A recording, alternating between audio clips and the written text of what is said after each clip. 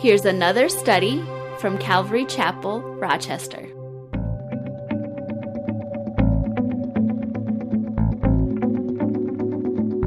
So Zechariah chapter 10, we're continuing our study through there. And chapters 9, 10, and 11 are basically one word of the Lord.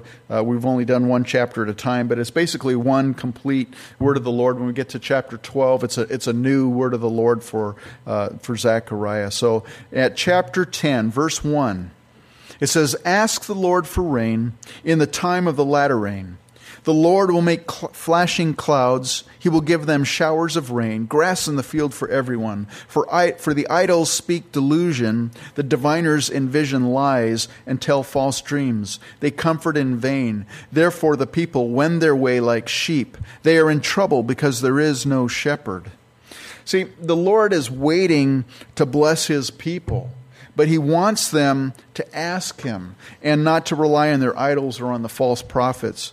When He says here, ask the Lord for rain in the time of the latter rain, He's literally talking about actual rain. In Zechariah's day and through much of Israel's history, the former rain, what that's referring to, is actually in August when it was seed time, and the rains there were needed to germinate the crop, to germinate the seeds that were in the ground. The latter rain, so they had this former rain, then they had a period of no rain, because it's a very arid area, and then they'd have a latter rain in the spring just before harvest, and again, it was needed to ripen the crops before they harvested. And in the Bible, the literal rainfall in Israel was connected to the people's obedience to the Lord. Back in Deuteronomy 11, verse 13, Moses tells the children of Israel this, "And it shall be that if you earnestly obey my commandments, which I command you today, to love the Lord your God and to serve Him with all your heart and with all your soul, then I will give you the rain for your land in its season, the early rain and the latter rain, that you may gather in your grain, your new wine, and your oil. And I will send grass in your fields for your livestock, that you may eat and be filled. Take heed to yourself, lest your heart be deceived and you turn aside and serve other gods and worship them. Lest the Lord's anger be aroused against you, and He shut up the heavens so that there be no rain, and the land yield no produce, and you perish quickly from the good land which the Lord is giving you." So this is a literal thing. If the children of Israel were obedient, they'd have rainfall in due season. Then the land would be flowing with milk and honey, as they describe the promised land. However, if they were disobedient, God would stop the rainfall and the land would become like a desert. Now, every time after Israel went into captivity, the land became a desert. And for 2,000 years, the land was, it was just, it was very dry and arid and stuff. And then the nation state of Israel was born, and they've actually been irrigating, and they've been doing all kinds of things, and the rainfall has actually increased in that land. They've really transformed the land through irrigation. However, that is not a fulfillment of this prophecy. The irrigation and the things that Israel as a nation has done there. Why? Because it's still only partial. If you go to Israel, it's still very, very dry around there, and it's still very heavily dependent on its rainy seasons. And not only that, but during the Great Tribulation, the time of Jacob's trouble that the Bible talks about, there's a lot of verses that talk about what it's going to be like. I'm going to just point out a few. In Revelation 6:6, there's going to be inflationary prices for grain. It's going to take a day's wage to buy a bag of, to have a loaf of bread, basically. It's going to be insane. In Revelation 6:8, there's going to be worldwide hunger, obviously resulting from famine. In Revelation 8, verse 7, a third of the grass and trees of the earth are going to be burned up. In Revelation 8, verse 10, a third of the world's springs and rivers will become bitter. In other words, they'll be undrinkable. In Revelation 11:6, the two witnesses that'll come down and they'll be preaching there in Jerusalem, the Lord's two witnesses have power to stop the rain over the entire earth during the time of their ministry on the earth. And then Revelation 16:12 tells us that the great Euphrates River is going to dry up. So needless to say, there's going to be drought during the Great Tribulation. It's going to be dry. It's going to be hardship for the people. And so this prophecy here in Zechariah 10, it's a literal prophecy, I believe, and it's directed to the Jewish remnant who are alive during the Great Tribulation. It's for them to ask the Lord for the latter rain. And that'll be after the end of the Great Tribulation when Jesus ushers in the kingdom age. We call it the millennium. It's a 1,000-year reign of Christ on the earth. The earth is going to be completely transformed and renewed. And I think that's what this is speaking to. Well, one of the first things that we can apply maybe to our own lives this morning, looking at this verse basically, is to ask the Lord. That's the first thing. Just ask the Lord for rain. You know, we're to ask the Lord. We're to seek His blessing. James 4:4 says, you do not have because you don't ask. It's a lesson that I've had to learn, is just asking the Lord for things. You know, for those of us that have been parents, I'm a grandparent now, but I remember back as parents, man, you know, we stand by ready to bless our children. We want to bless our children, but we also don't want them to presume. We don't want them to assume things. We want them to ask us. We want them to actually come to us and say, can I have that? Or can you do this? Or whatever. Because we want to bless them, but we also want them to ask us. We don't want them to just assume that we'll do everything, you know, without them asking. And I think the Lord is like that too. He wants us to ask Him. This was really brought home to me with the whole purchasing this community clothesline building. I mean, you know, just from the moment of just walking by there one day and seeing the for sale sign and going, Lord, this would be a beautiful place for our church. Can we have this church? And from there, I just kept, every time I drive by there, pull into the parking lot, Lord, can we have this building? And look where we're at now. The Lord's been answering that prayer. Of course, that asking implies that you're praying, right? So that's another reminder. I mean, well, how's our prayer life? Are we spending time asking the Lord? Are we seeking Him? You know, in Luke's gospel, Jesus tells a parable of the persistent widow. She's got some issues. She goes to this judge, this unjust judge, and in Luke's Bible, not Luke's Bible, but in the Gospel of Luke, Jesus tells the parable of the persistent widow in order to, as Luke says, that men always ought to pray and not to lose heart. And if you remember that parable, the unjust judge, basically he says, man, I don't fear God, and I don't respect people. But man, this woman, she's hounding me. And of course I'm heavily paraphrasing, but basically she's saying, you know, she just keeps bugging me, so I'm going to go ahead and grant her request. And the lesson in there is not that we have an unjust judge and we go bug the Lord, you know, all the time. No, but the point is, if an unjust judge is going to answer the persistent widow's requests, how much more will the just judge answer your and my prayers when we come and seek Him? How much more? Because He loves us. He's standing ready to bless us. But the Lord wants His people to look to Him for blessings and not to idols. And that's why He says, for the idols speak delusion, the diviners envision lies and tell false dreams. They comfort in vain. And when you think of idols, you think of, you know, when we went to Israel one time, sometimes I have this picture of idols, and I think of this Buddha, you know, this 3-foot statue type of thing. And we went to a museum there in Megiddo, I think it was, Tel Megiddo, and they had uncovered some idols that the Canaanites had worshipped. These things were like this big, these little tiny, that was their idols. I'm like, that's amazing, because I always thought it was some big thing, you know. And they're actually, and they may have had some big ones, but generally there were these little ones. And, we go, nobody's worshiping these little idols nowadays. Well, you know what? People haven't changed, right? I mean, we're still idolaters.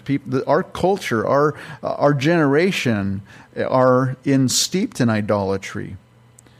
The whole world is caught up in pursuing idols and also heeding man's doctrines, the speakers of delusion. And we know that it's just going to continue to grow worse. In fact, Paul writes in 2 Thessalonians 2, he talks about it in chapter 1, in chapter 2, verse 1, he says, "Now, brethren, concerning the coming of our Lord Jesus Christ and our gathering together to him, we ask you not to be soon shaken in mind or troubled, either by spirit or by word or by letter, as if from us, as though the day of Christ had come. Let no one deceive you by any means. For that day will not come unless the falling away comes first and the man of sin is revealed, the son of perdition, who opposes and exalts himself above all that is called God or that is worship, so that he sits as God in the temple, showing himself that he is God. Do you not remember that when I was still with you I told these things? And now you know what is restraining, that he may be revealed in his own time. For the mystery of lawlessness is already at work. Only he who now restrains will do so until he is taken out of the way. And then the lawless one will be revealed, whom the Lord will consume with the breath of his mouth and destroy with the brightness of his coming. The coming of the lawless one is according to the working of Satan, with all power, signs, and lying wonders, and with all unrighteous deception among those who perish, because they did not receive the love of the truth, that they might be saved. And for this reason God will send them strong delusion, that they should believe the lie, that they may all be condemned who did not believe the truth, but had pleasure in unrighteousness." So we know that there's going to be more idolatry. There's going to be more deception. It's going to grow. It's going to get worse. In Matthew chapter 24, Jesus is speaking to his disciples about what the days will be like during the Great Tribulation. And the world at that time will be under such a strong delusion. In Matthew 24:24, he says, "For false Christs and false prophets will rise and show great signs and wonders to deceive, if possible, even the elect." The elect he's speaking about there is speaking of Israel. The Antichrist and the false prophet, well, the Antichrist, he's going to be viewed by Israel as the Messiah, because they are waiting for the Messiah to come to build their temple. And somehow the Antichrist is going to work out a treaty, or is going to work out something. He may even be the one involved in building the temple. And they're going to look at that and they're going to go, he's the Messiah. Well, the Lord says your idols speak delusion. It's talking like emptiness, vanity. It's used to signify empty or false or futile pursuits. How many people are pursuing, futile things that don't profit us? People are delusional when they try to find happiness and fulfillment in empty pursuits. Get this new car, and then I'm going to feel, man, my life's going to be complete. Marketing, they tell you that, right? You're missing out because you don't have this product that we're trying to sell you. Your life is miserable, but look at us. And they always have people smiling. If you get into that, you'll be fine, And so you do that, right? You buy into the lie. You follow after that, and then you get there and you go, man, nothing's changed. Except now I got a payment I got to worry about, Even born-again Christians can get caught up and focused on what the Bible describes as the wood, the hay, and the stubble of our lives. Those things are going to burn away. Eventually, they're going to burn. And we can get caught up in that eventually ourselves if we're not careful. He talks about the diviners who envision lies and tell false dreams. What he's speaking about is basically preachers of false doctrine. It's the world's doctrines which are false, so they're not God's. He says they comfort in vain. That literally means they give vapor for comfort. In other words, false comfort. Look at how many people are living their lives right now in false comfort. We've got people who are Islamic jihadists, right? They believe if they die a martyr's death, man, they're guaranteed paradise. That's false. It's a lie from the pit of hell. There's a lot of other people that believe that as long as I live a good life, as long as I'm moral, I'm better than the next guy, man, when I die, I'm going to go to heaven. That's a falsehood too. That's a false comfort. There's other people that believe, well, as long as I've been baptized as an infant, as long as I've been confirmed, now I can live my life as however I please. And I've got that little, get into heaven free card. And so I've got my fire insurance, basically, right? I'm not going to go to hell. So that's again, false comfort. Others believe, if they do good works, God's going to accept them into heaven. I mean, the list of false comfort goes on and on and on. And people are being sold a bill of goods that's completely false. The second thing that we can take from this, if you and I want God's blessings, we need to turn away from idols. You want God's blessings in your life, be obedient to the Word of God. That's what he's saying. I want to bless you, but ask me. Don't turn to these false things. Don't turn to these idols. So Israel, they had the former rain in due season to germinate the seed. And like I said, then there'd be this very dry, arid season, and it was critical for the ripening of the fruit that there be the latter rain. So they had this blessing in the beginning, then they had this dry spell, and then if they didn't get that latter rain, their crop would be basically it wouldn't be a bumper crop. It'd be pretty miserable. Well, just as the crops could not rely solely on the former rains to reap a harvest, so too, you and I, we cannot rely on our past experiences with Christ. I know believers are like, yeah, man, back when I first got saved, man, God was doing such a great thing, man. He was revealing himself to us. He was blessing me and stuff. And finally, sometimes people get into this dry spell and nothing seems to be happening. Well, we desperately need the latter rain of God's blessings to ripen that spiritual fruit in us. We need it. So ask the Lord. I like what this one commentator said, Jameson Fawcett Brown. He says, though God has begun to bless us, we are not to relax our prayers. The former rain of conversion may have been given, but we must also ask for the latter rain of ripened sanctification. Though at Pentecost there was a former rain on the Jewish church, a latter rain is still to be looked for when the full harvest of the nation's conversion shall be gathered into God. The spirit of prayer in the church is an index at once of her piety and of the spiritual blessings she may expect from God. When the church is full of prayer, God pours out a full blessing. Again, that's why I'm doing this prayer thing at the community clothesline parking lot. Yeah, the Lord's answered our prayer. It looks like, we're just a couple signatures away from having a negotiation, a deal. That's great. And it seems like the Lord's answered our prayer, but you know what? Now is not a time to let up praying.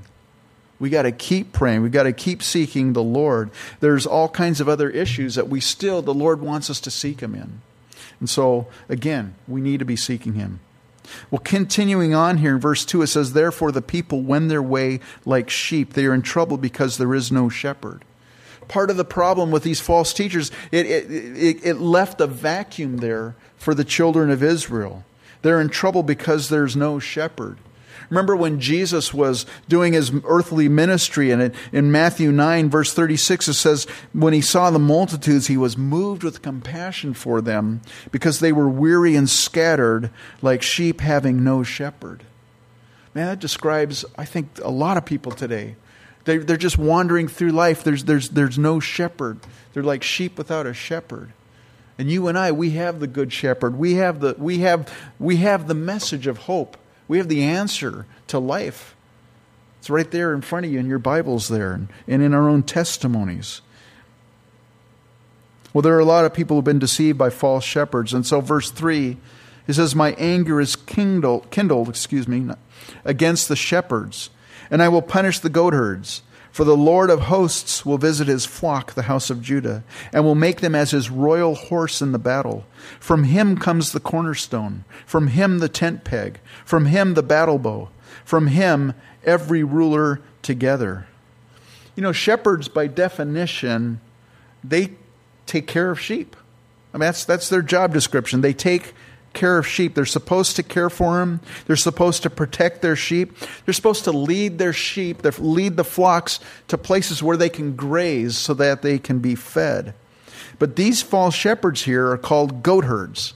Now, a goatherd, it refers to a male goat, a strong male leader. And, if you think about the false teachers, people that lead cults and stuff, usually they're very strong personalities. They're very dynamic. They're people they're leaders, and people tend to follow. People want to follow somebody, and so they follow them. But instead of caring for and protecting and leading them to a place of feeding, these false shepherds, they basically were feeding their own appetites off of the sheep, basically. And they were leading the people astray and abandoning them and leaving them defenseless. And God cares about his sheep. God cares about people. And so God's going to punish these goatherds. Well, who are the goatherds? Well, their names have been sprinkled throughout history, throughout the pages of ancient Israel's history. The church has been and will continue to be plagued with false shepherds and goat herds. They're around today. The ultimate goat herd, of course, will be the Antichrist and the false prophet during the tribulation. It says, "For the Lord of hosts will visit his flock, the house of Judah, and will make them as his royal horse in the battle. From him comes the cornerstone." So after Israel has been left wandering for lack of a true shepherd, God's going to visit his flock, Judah. He's going to transform them from a flock of sheep to a herd of war horses ready for battle. It says, "From the tribe of Judah comes the cornerstone." That's definitely a messianic verse there. The cornerstone. It's basically the stone that's set there in place, and everything's measured, and everything's that's the foundation. That's the base of the foundation. It's the standard of measure. Psalm 118:22 says, "The stone which the builders rejected has become the chief cornerstone. This was the Lord's doing. It is marvelous in our eyes." Jesus is the chief cornerstone. Isaiah 28:16, "Therefore thus says the Lord God, Behold, I lay in Zion a stone for a foundation, a tried stone, a precious cornerstone, a sure foundation. Whoever believes will not act hastily." He's that firm foundation. Paul in Ephesians 2:19 says, "Now therefore you are no longer strangers and foreigners, but fellow citizens with the saints and members of the household of God, having been built on the foundation of the apostles and prophets, Jesus Christ himself being the chief cornerstone, in whom the whole building, being fitted together, grows into a holy temple in the Lord, in whom you also are being built together for a dwelling place of God in the Spirit." We have to ask ourselves, is Jesus the foundation of our lives? Is Jesus the standard of measurement for us? He says, "From Judah comes the tent peg." What's the tent peg? Well, it's a wooden peg, or it could be a nail. And the illusion, what it's alluding to is either a tent peg that all the cords of the tent are tied to and connected. It basically holds the tent together. Or it could also be speaking about a peg that's driven into a wall and for hanging things onto. In Isaiah 22, there's this prophecy regarding Eliakim, the son of Hilkiah. And it alludes to that. It says in Isaiah 22:23, "I will fasten him as a peg in a secure place, and he will become a glorious throne to his father's house. They will hang on him all the glory of his father's house, the offspring and the prosperity, all vessels of small quantity, from the cups to all the pitchers." So in other words, you have this tent, this peg in this wall. Everything's hung on this peg. All of us, the Bible, we're vessels, right? Paul talks about us, that we're just earthen vessels. We're jars. We're nothing. But all of us, we hang on Jesus Christ. In other words, all of our fellowship together, our standing in the body of Christ, even our strength, everything about us is based on Christ's strength and his faithfulness. That's what this is speaking about. Out of Judah comes the battle bow. And I think what this is speaking about, let me read to you Revelation 19:11. It says, "Now I saw heaven opened, and behold, a white horse. And he who sat on him was called Faithful and True, and in righteousness he judges and makes war. His eyes were like a flame of fire, and on his head were many crowns. He had a name written that no one knew except himself. He was clothed with a robe dipped in blood, and his name is called the Word of God. And the armies in heaven, clothed in fine linen, white and clean, followed him on white horses." In reality, the battle is always the Lord's. It's never ours. We just, like in this case, we just get to ride out from heaven behind him. He's the battle bow. So we have to ask ourselves, is the Lord fighting our battles? Or are we trying to do our own thing? Are we trying to fight our own battles? It says, "From Judah every ruler together." That's kind of a little bit more difficult to interpret, but I think Revelation 19 verse 15 explains it. Because it continues what I was just reading earlier. It says, "Now out of his mouth goes a sharp sword, and with it he should strike the nations, and he himself will rule them with a rod of iron. He himself treads the winepress of the fierceness and wrath of Almighty God. And he has on his robe and on his thigh a name written, King of kings and Lord of lords. And I think that's what this is speaking about. Jesus is the leader of all his people. He's the King of all kings. He's the Lord of all lords. You know, the Bible, Jesus says, I am the good shepherd. And a lot of times pastors like to think they're the shepherd. Well, no, they're the under shepherd. Jesus is the good shepherd. Verse 5, they shall be like mighty men who tread down their enemies in the mire of the streets in the battle. They shall fight because the Lord is with them, and the riders on horses shall be put to shame. You know, you and I were only victorious of our enemies because the Lord is with us. The word with, it's a preposition.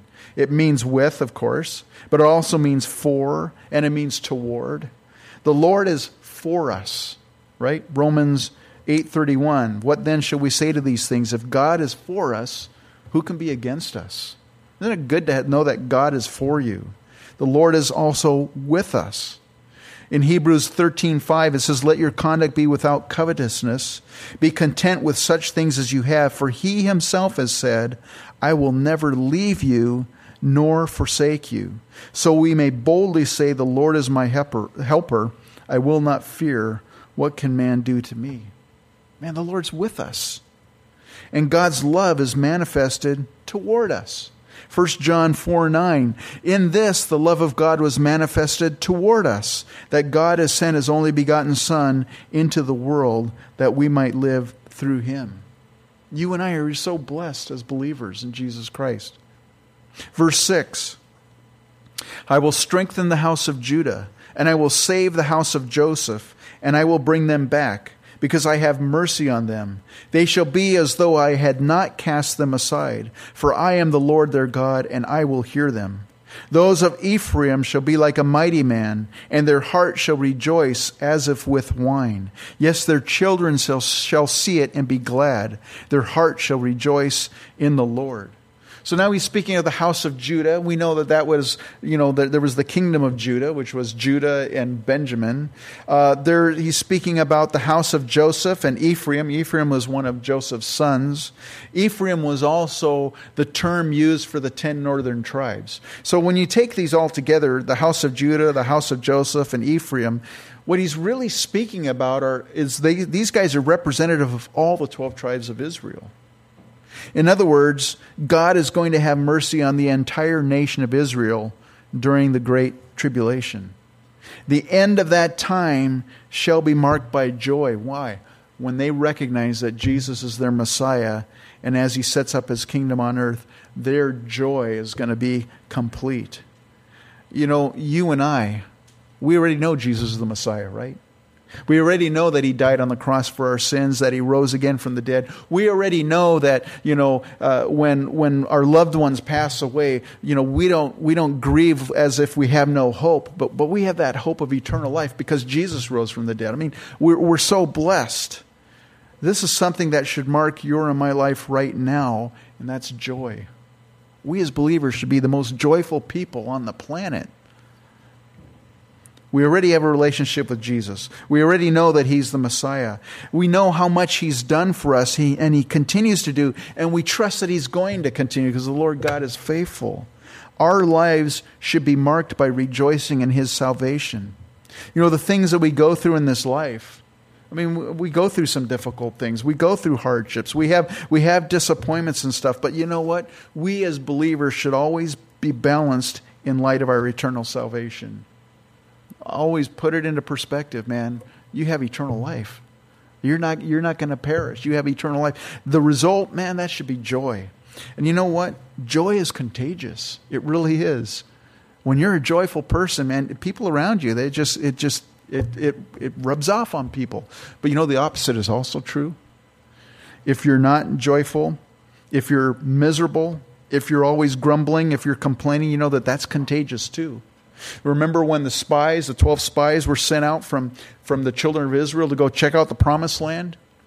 2 of them were really encouraging. They were joyful. Hey, they're sure there's some giants there, but man, God's promised us this land. Let's go for it. I mean, they were just full of joy, excited. Let's do it now, man. I'm ready. But there were 10 others that were like Eeyore, I don't know, and they were basically they were grumblers and complainers. It's never going to work. And 10 people, man, they actually Their misery was contagious to the point that about 2.5 million Israelites gave up. Joy is contagious, but also is misery. And for you and I as believers, man, we should be contagiously joyful. So others just, we always have an opportunity to share. Even going through a difficult time, people go, how can you maintain, your composure? How can you still be happy? Well, we're not always happy, but we're always joyful. And we have an opportunity to share. Well, it's because I have a relationship with Jesus, man. I'm going to heaven. This is just temporary. Verse 8, I will whistle for them and gather them, for I will redeem them, and they shall increase as they once increased. I will sow them among the peoples, and they shall remember me in far countries. They shall live together with their children, and they shall return. I will also bring them back from the land of Egypt and gather them from Assyria. I will bring them into the land of Gilead and Lebanon until no more room is found for them. He shall pass through the sea with affliction and strike the waves of the sea. All the depths of the river shall dry up. Then the pride of Assyria shall be brought down, and the scepter of Egypt shall depart. What this is speaking about, the miraculous regathering of the nation of Israel, in our generations. You think about when Israel became a nation state. It was an amazing thing. It was a miraculous thing. If you've ever studied the history of the modern state of Israel and the battles that they fought. I mean, here's this little tiny nation, and there's these Holocaust survivors, and they don't have guns, they don't have aircraft, they don't have much of anything. And there's these Arab armies all around them that want to wipe them off the face of the earth, basically. Wipe them into the sea, and the Lord miraculously delivered them. It's a miracle when you read about that. It's nothing short of a miracle. But that is just a foretaste of how the Lord is going to ultimately deliver his people, the Jews, during the time of Jacob's trouble, during the Great Tribulation. Notice he says, I will also bring them back from the land of Egypt. And he says, he will pass through the sea with affliction and strike the waves of the sea, and all the depths of the river shall dry up. It should sound familiar to us. It's like, wait, that sounds like the Exodus. That sounds like what God did when he led the children of Israel. They crossed through the Red Sea, and God was miraculously bringing them out of Egypt. Well, the thing is, God's ultimate deliverance of the children of Israel during the Great Tribulation, it's going to be even more miraculous, even more spectacular than what he did with the first Exodus. But you and I, we're going to have to hear about it later. We won't be here to witness it because the church is going to be in heaven with Jesus at that time. We're going to be feasting at that time. We're going to be fellowshipping. We're going to be worshiping. And there's one other thing I'm personally going to have to do, and that's I'm going to have to take horse riding lessons. Because I have to be prepared to get on that horse to follow Jesus down, and I'm not experienced, so I'll be the one guy taking lessons up in heaven on riding horses. Some of you already know how to do that, but seriously, the church is going to be raptured in that time, and it's the time, the Bible says, it's the time of Jacob's trouble. It's a time when God is going to be working once more with the nation, his chosen people, so that, as it says in Romans 11, all Israel will be saved during that day. God has not given up on his people. Verse 12, so I will strengthen them in the Lord. They shall walk up and down in his name, says the Lord. They're going to be strengthened in the Lord. Everything that they're going to be doing in his name. See, you and I, we're strengthened by the Lord. It's the same thing. It's true for you and I. That's why Paul says in Ephesians 6:10, finally, my brethren, be strong in the Lord and in the power of his might. So I just want to encourage you this morning. Hopefully, as we look through this passage and we look at the prophecies regarding Israel, I see application for each one of us today. And I think probably the biggest thing is joy. We should be filled with joy because all the things that the Lord's done for us. Why don't you stand up? Let's go to the Lord in prayer. And we're going to go ahead and have communion this morning. We'll pick up chapter 11 next week. That's when the Lord God's speaking to the false shepherds, and we'll be looking at that next week. Why don't we just ask the Lord's blessing upon this time? Father, Lord, we thank you this morning for your word. Lord, we thank you for the promises that you have made to Israel, Lord. We've seen how you've been faithful to them in the past, Lord, even in our own lives, Lord. We've seen how you've been faithful in our own lives. Lord, I thank you that we can trust you for the future. Lord, that you are a faithful God. And Lord, as we just read about this, I pray, Lord, that our hearts might be encouraged as well. Lord God, that we might be encouraged to seek you, to ask you, Lord, to be in prayer, Lord. I pray if our prayer lives, Lord, if we were to be asked, how's your prayer life? And if our answer would be kind of, well, it's not really that good. Father, I pray that today we might be encouraged to seek you, encouraged to spend time in your presence, to thank you for the things that you've blessed us with. Lord, to ask you for the things that we need and to trust you and your love for us. And so I just thank you for those reminders this morning.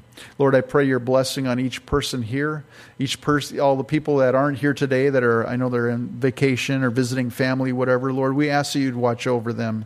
And we just thank you for this fellowship in Jesus' name. Amen.